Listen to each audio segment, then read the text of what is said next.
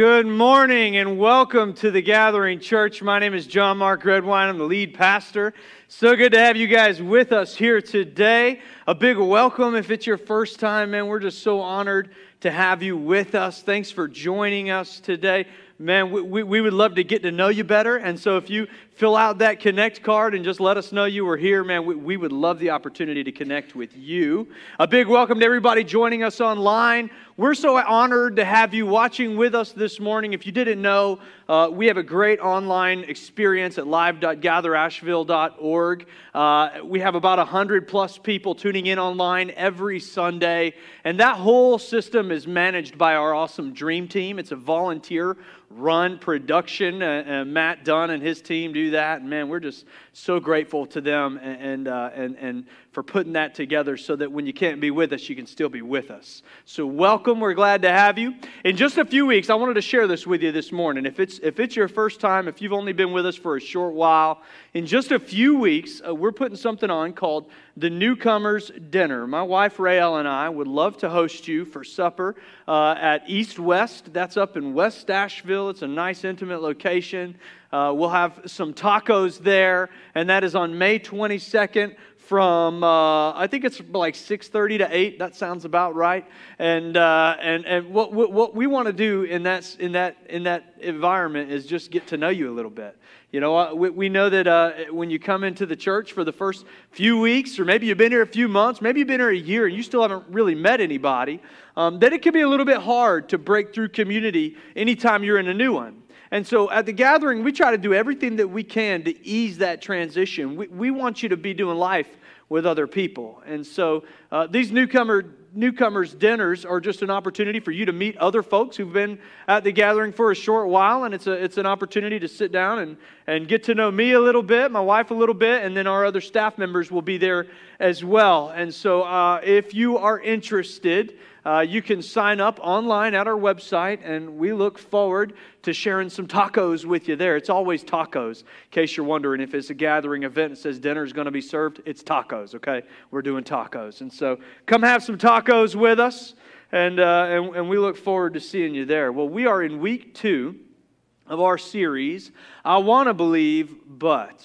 I want to believe, but. Here's the idea for this series. I believe culture has shifted. That a few decades ago, even just 2 decades ago, most people would say they believed in God, especially here in the Southeast.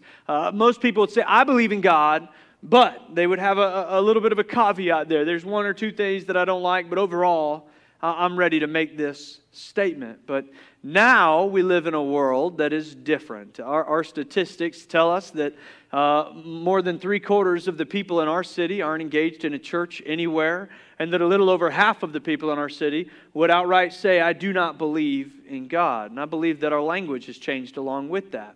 That we want to believe in God, that there's things that we love about it, that we want to understand or know more about, but then there's always this little bit of a hang-up. Last week, we talked about the on-demand God. That I want to believe in God, but He never answers my prayers. I want to believe in God, but He didn't show up when I needed Him to. This week, I want to talk about the good enough God. The good enough God. I want to believe in God, but I don't know if I'm good enough.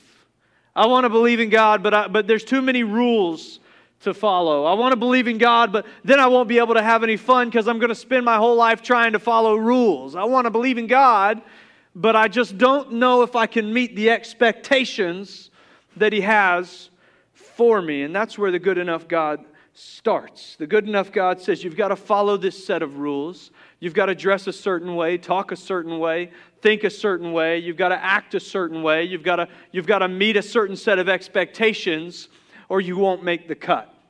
You see, with the good enough God comes the assumption of the not good enough me.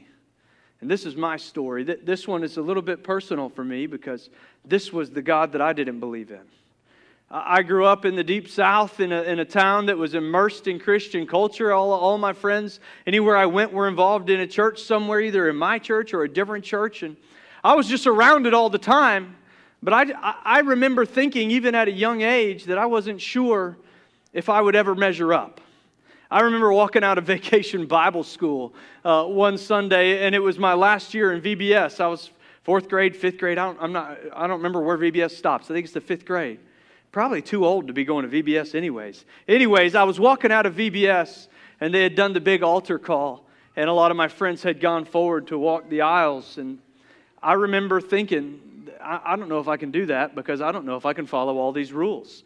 9-year-old me is wondering, I don't know if I'm going to be able to follow. I struggle enough with my mom's rules, okay? I don't know if I'm going to be able to follow all of God's rules. So many of us have a similar experience where we've been around it. Maybe you grew up Catholic or maybe you grew up in another part of our country. Either way, many of us have had this experience with God where we feel that what He really is this long set of expectations, this big set of rules, and if we can follow them well enough, then we might just get into heaven.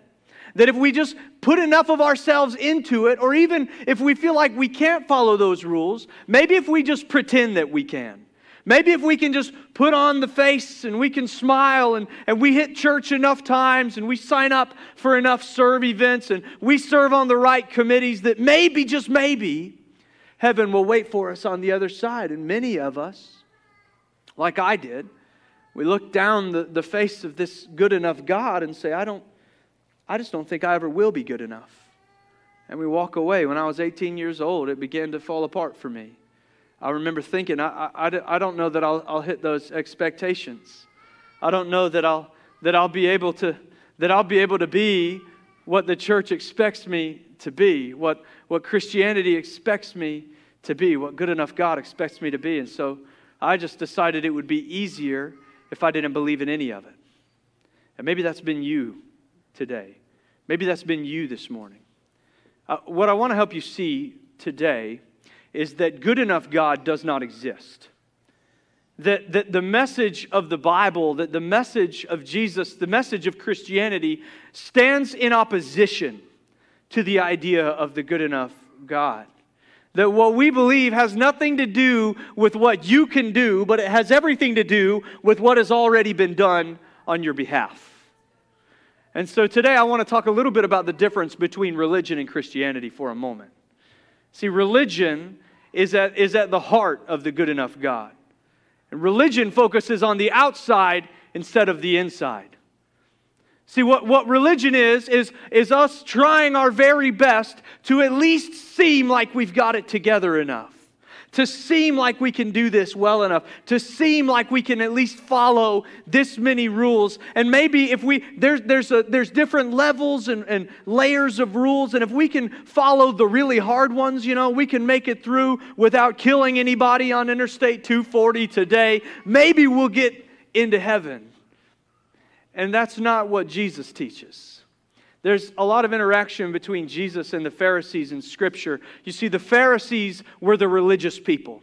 They were the religious teachers. They were the ones teaching at church. They were the ones that people were studying under. They were the keepers of the laws of God, the laws of Moses. And Jesus had these conversations with them where He tried to break down the ideas of a good enough God, knowing that what He was going to do at the end of His ministry was going to abolish it once and for all.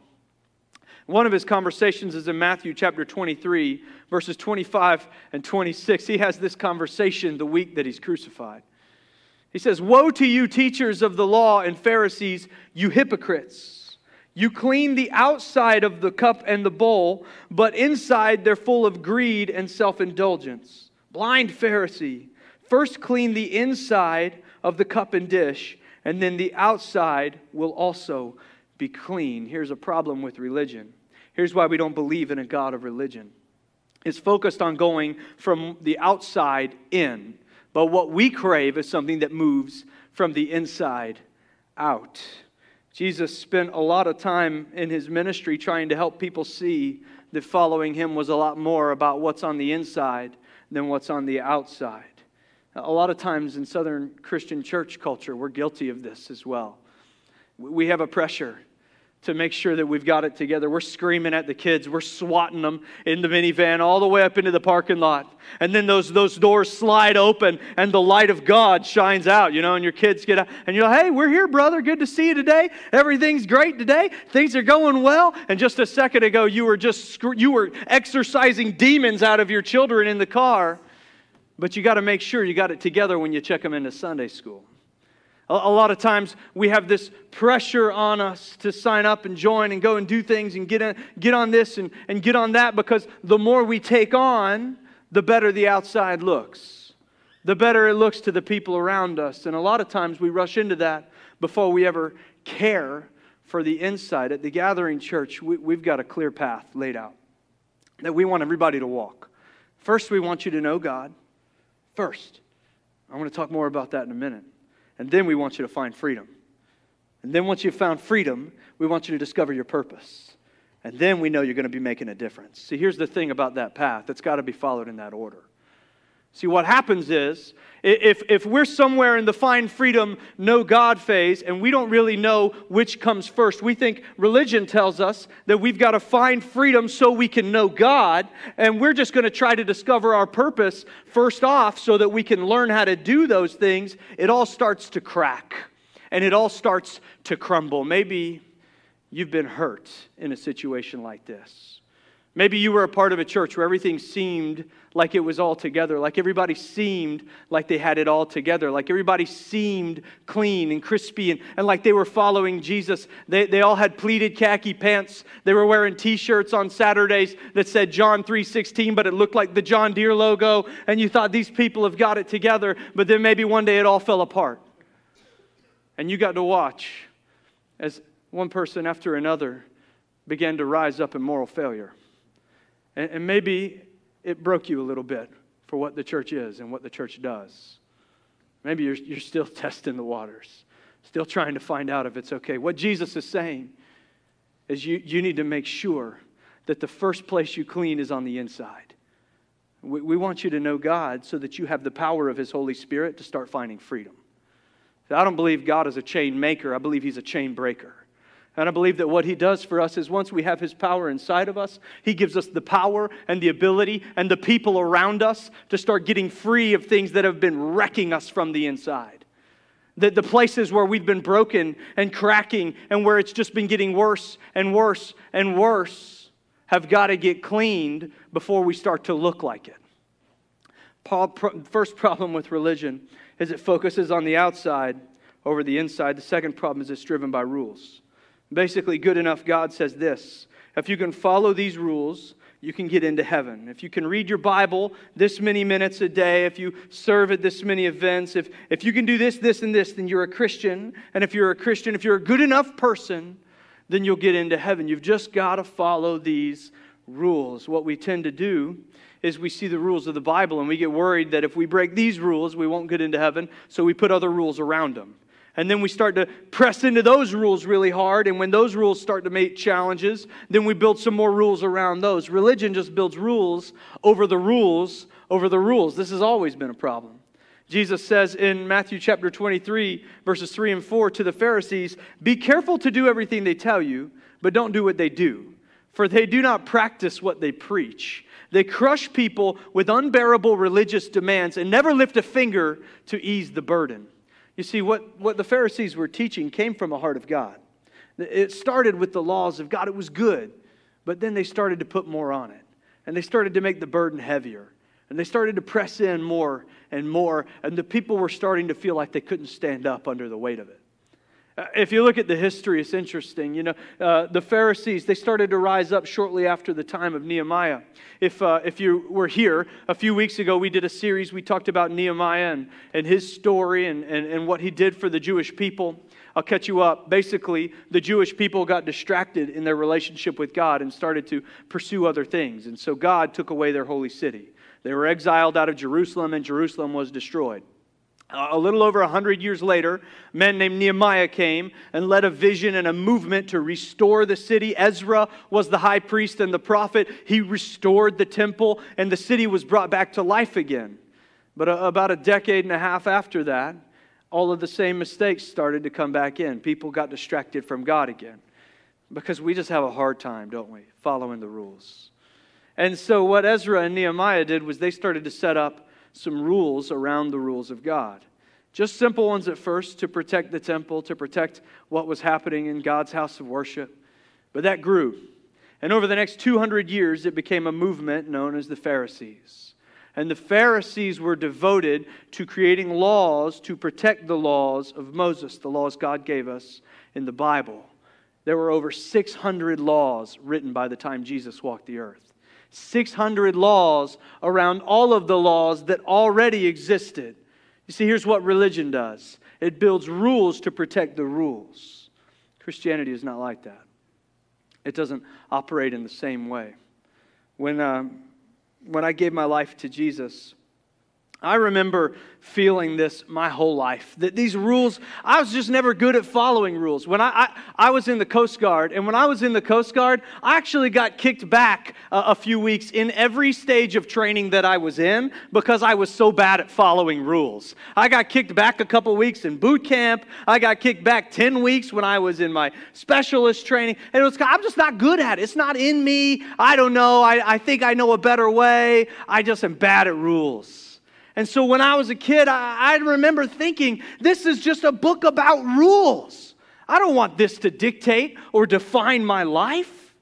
And as a teenager, as I stepped into my early 20s, it only got confirmed. It got confirmed more and more. I saw things happening. I saw people who had only been cleaning the outside. I saw the inside coming to light. And I thought, that's why I don't want any part of that.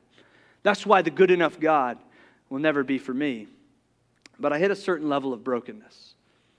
I hit a certain level of need where I was desperate for hope, and I was desperate for purpose, and I was desperate for belonging, and I was desperate for joy, and I was desperate for peace. And somebody suggested that I look here. And I thought, well, I've looked everywhere else, and I've never actually read it for myself, so let me just see. And I was on a ship, and we were out at sea, and you get a lot of time in your hands when you're out there. And I read this book cover to cover in a couple months. And I had always had it read to me. I'd never really read it before. And I thought that the Old Testament was just this book of rules and God's wrath.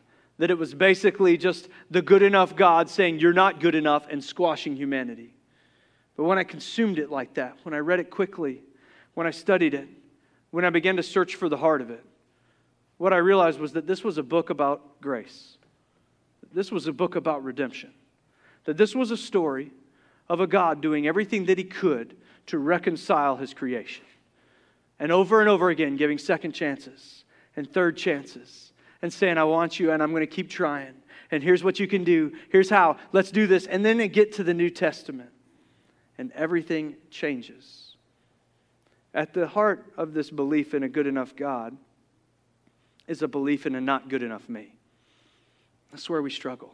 That's where I struggled. I struggled with the not good enough me. I'm not good enough. I'm not good enough. I'm not good enough. I need you to hear me say today that the message of the Bible is that you're going to be made good enough. Is that Jesus says, I know you're not good enough, so I'm going to get in the way for you. I want to read you a passage this morning. It's one of the most important passages in Scripture that I think it explains this point perfectly for us. Because there's good news and bad news today. Good news and bad news. The bad news first. Bad news is that you will never be good enough to enter into the presence of God. You can never do anything in your own power. You can never follow enough rules. You can never check enough boxes. You will never get there. It doesn't matter. It doesn't matter what you do. You could give up alcohol, caffeine, HBO. You could give it all up. You could hook a TV Guardian up to your TV. You could put on pleated khaki pants. You could do it all. It doesn't matter. You will never be good enough. You could trade the Avengers for Bible Man. I'm reaching out to my 90s church people here this morning. If you get it, you get it. If you don't, it's good, okay? You can never be good enough. You can never be good enough. That's the bad news. Are you ready for the good news? Please give me some good news, right? The good news is that you have been made holy by the only one who is.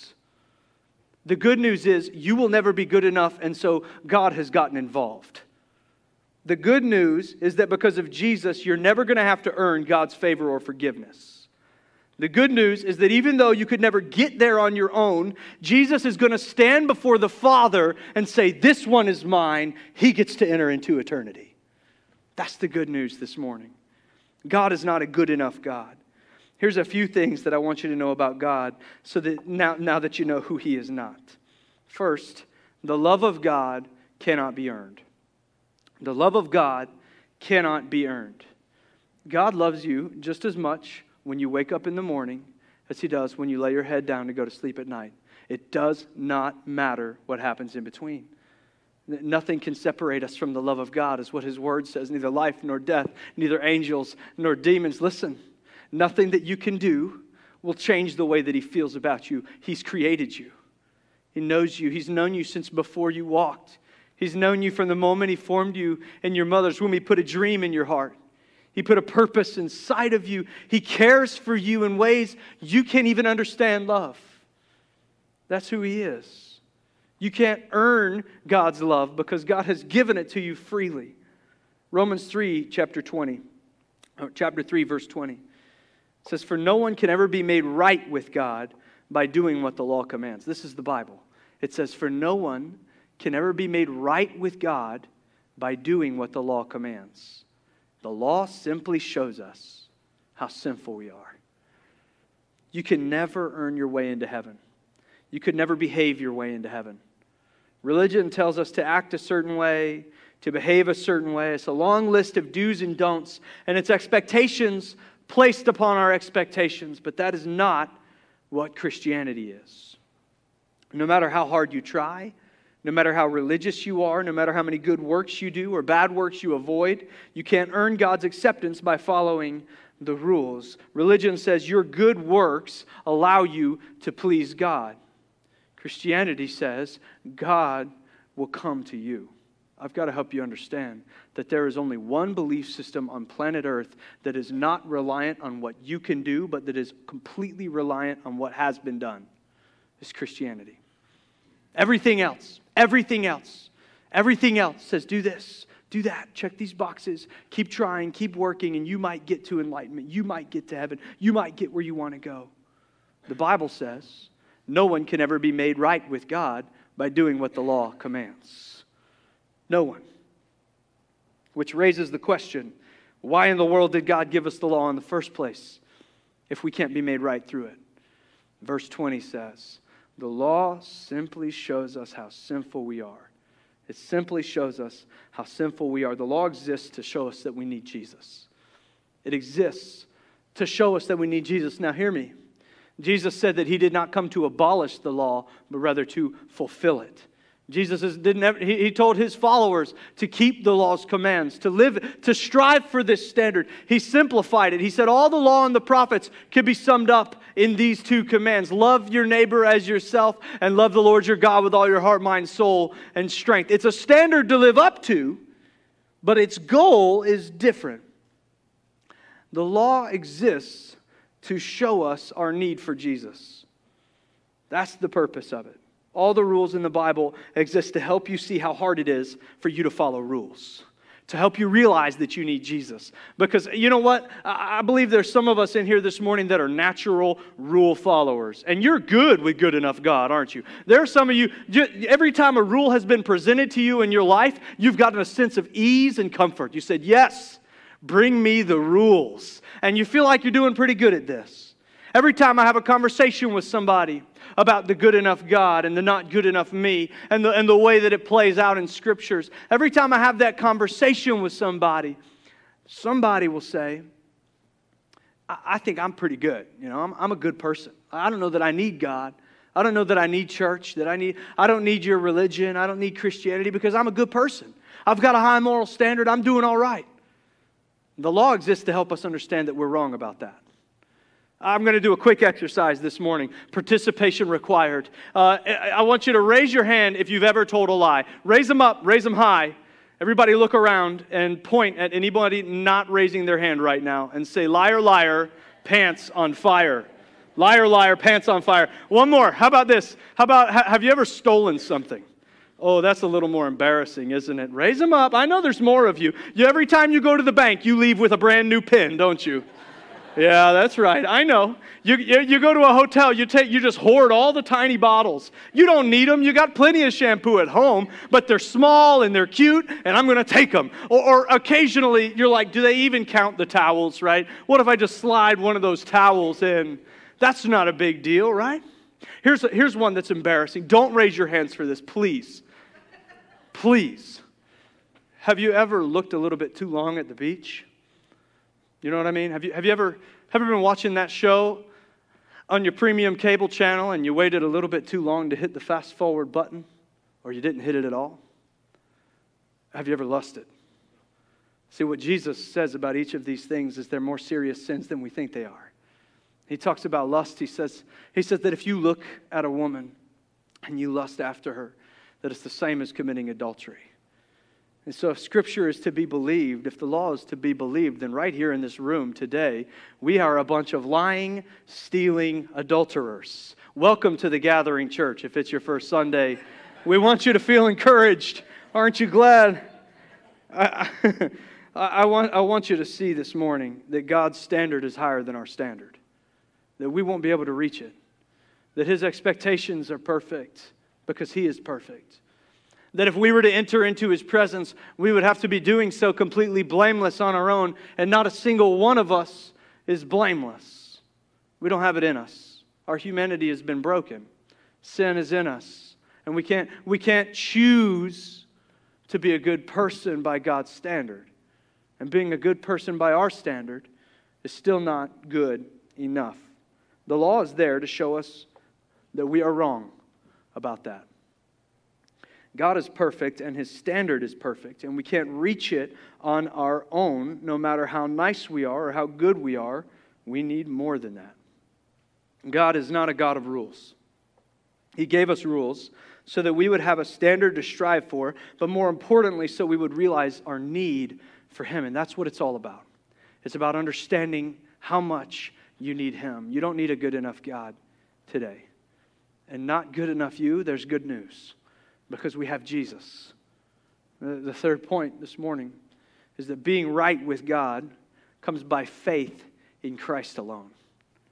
This is the message of the Bible. The whole thing is pointing to this. Being right with God comes by faith in Christ alone. You will never be good enough, and you don't have to be. He's done it for us.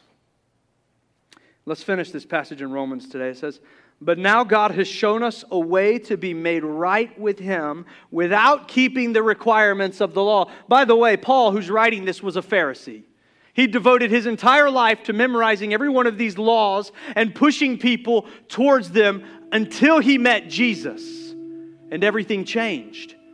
He met Jesus and he realized all of a sudden that even he wasn't good enough. That he needed somebody to get in the way for him, somebody to help. He needed something to intervene. Now God has shown us a way to be made right with Him without keeping the requirements of the law, as was promised in the writings of Moses and the prophets long ago. We are made right with God by placing our faith in Jesus Christ. And this is true for everyone who believes, no matter who we are. Are you in that group this morning? No matter who we are. You know, I just believed for a long time that this was true for everyone who believes except me.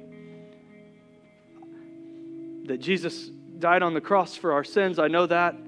And it covers the multitude of sins for everyone except for me. Because not mine. Because you don't know me. You don't know about the brokenness in me. The hurt in me, my capacity to hurt others is too big. That's not the message of Jesus.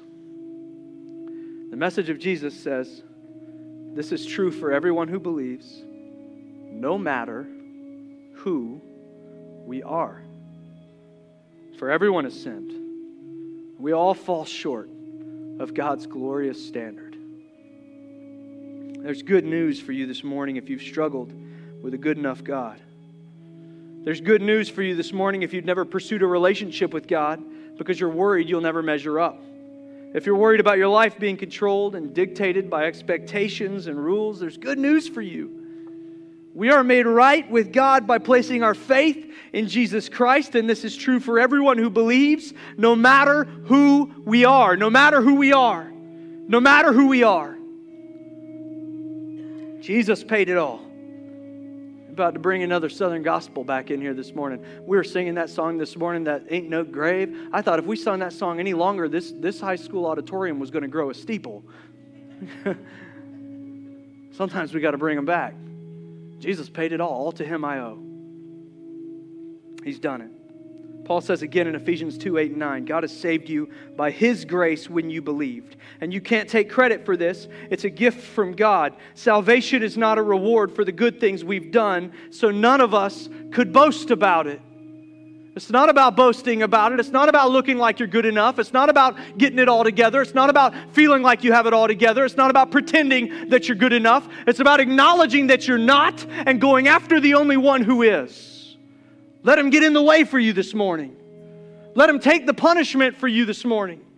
I want to talk to you for a second about atonement. Atonement. I want to talk about what that is. Because imagine if you were checking out of that hotel and they came running after you and said, you got a towel in your bag. And you unzipped it and there it was. And you're just as guilty as you could be. They've got you red-handed. And they want to throw you in jail for 30 days. But imagine, I've never stolen anything from a hotel. Just imagine, it's a big stretch. That my hotel record is perfect and it's clean. And I come walking up, and I stand before that judge, and I say, listen, I've never done anything wrong like this. I've never even taken the smallest amount of shampoo. I would like to go in their place. And the judge thinks about it for a minute. You want to go in their place? Okay. Let's do it that way. And I'm happy because you get to be free. You see, God says that the punishment for sins, for every piece of brokenness, every mistake we'll make, all of it, that they've all got one punishment across the board. It's death. That's what we've earned. That's the only thing on our own we're good enough for. Death. But he set up this system, even in the Old Testament, where you could take your sins, your mistake, and put that penalty of death on something else, on an animal in the Old Testament. And they became the sacrifice so that you could be clean. But that was never going to last very long. It wasn't going to work.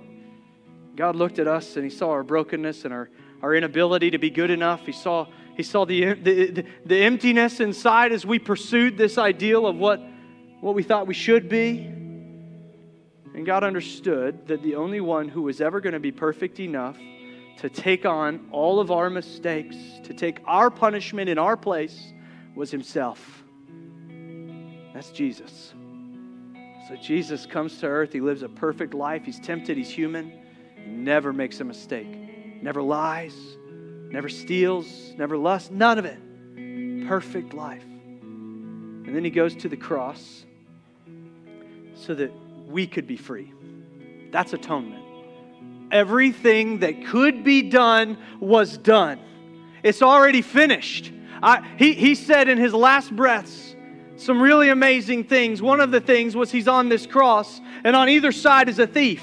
And the thief on one side is hurling insults like everybody else. He's going to go out with a bang. He's saying, hey, free yourself and us if you're the Son of God. But the man on the other side, he believes that Jesus is who he says he is. And he just says, please remember me when you come into your kingdom. And Jesus, through staggered breaths, says, today you will be with me in paradise.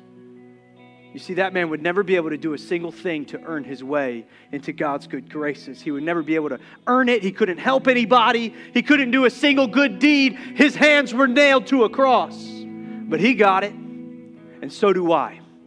I just need you to hear me say, church, I need you to hear me this morning. You don't have to be good enough, because the only one who will ever be good enough took the punishment for you.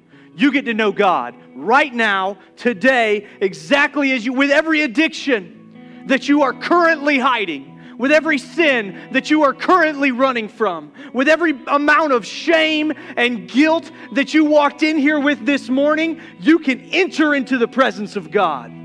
You can. He's taken it from you. He's forgiven. He's not the God who waits for you to reach up to Him. He's the God who bends down and says, you come up. I'll pull you to me. You could never reach me on your own. He is not a chain maker. He's a chain breaker. And the thing that He loves to do is set captives free. That's what He loves to do. You get to enter into a relationship with Him exactly as you are. After you do, He's going to give you His Spirit's power. He's going to give you His people.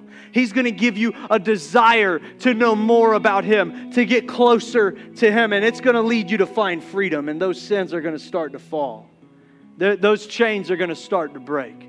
But today, now, here, all you've got to do is have faith, is believe that it's done, that it's finished, that it's over, that you don't have to earn it, that you don't deserve it, that He gave you this because He loves you. That's the message of Christianity. That's who God is. He's not a good enough God.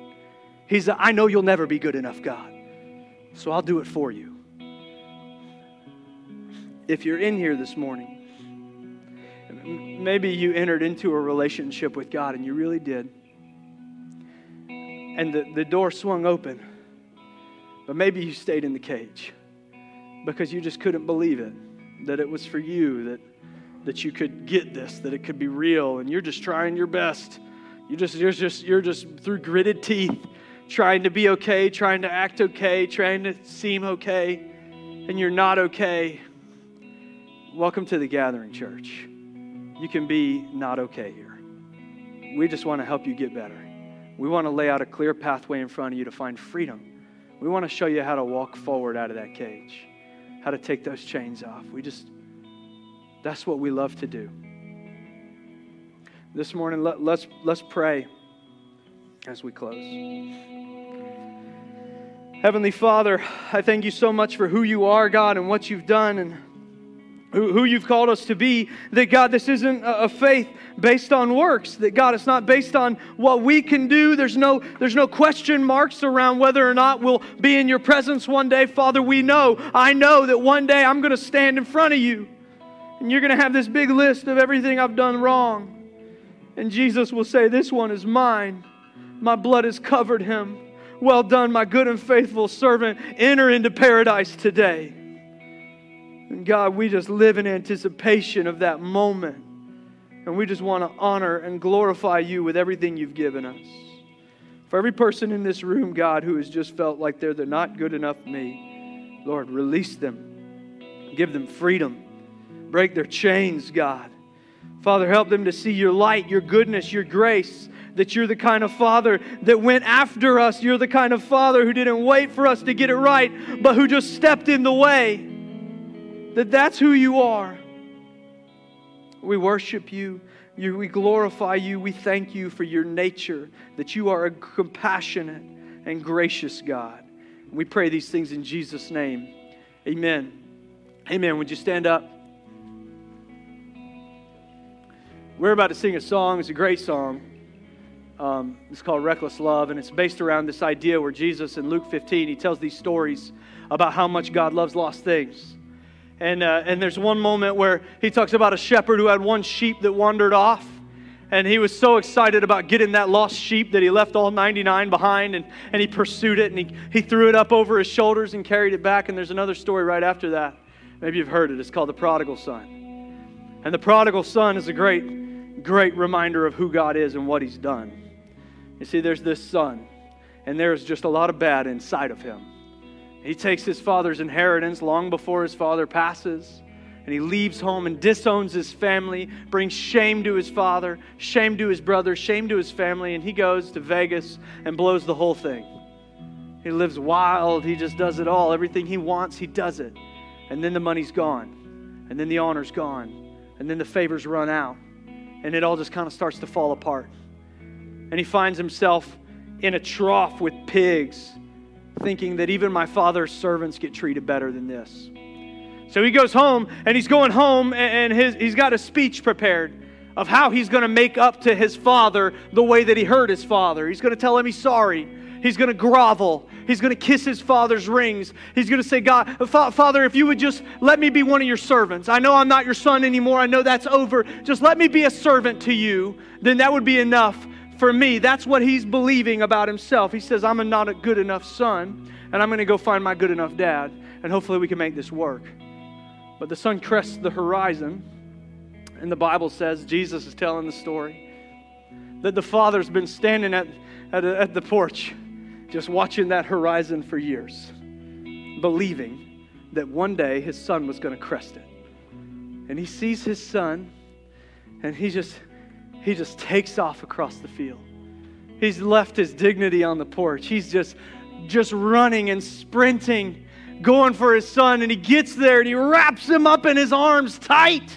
And his son wants to say, I'm sorry. And wants to say, I'll make it up to you. I'll get it right. And his father just says, stop, that's enough. I don't need your excuses. I don't need to hear why. You don't need to say sorry. You're home, and now you're my son again. Here's my ring. Kill the fattened calf. We're going to celebrate because my son is home. You need to know. That's your father in you. That's the story. That's your story. That's what he's waiting for. He's not waiting for you to get it right. He's not waiting for you to be good enough. He's just waiting for you to start walking towards him. He's just waiting for you to start going towards him in that relationship that you might know him so he can walk you to freedom. That's this story today. If you're in here this morning and you've been standing just on the other side of the crest of that hill for too long, rehearsing speeches, let's throw the speeches away. Your Father's waiting for you to come home. If that's you this morning, with every head bowed and every eye closed, pray this prayer with me. Heavenly Father, thank you for forgiving me. Thank you, Lord, for doing what I never could do and making it right between us. I believe in you, Jesus, in your sacrifice and your resurrection. I want to know you more. I give you all that I am and all that I ever will be. And these are my first steps. In Jesus' name, amen.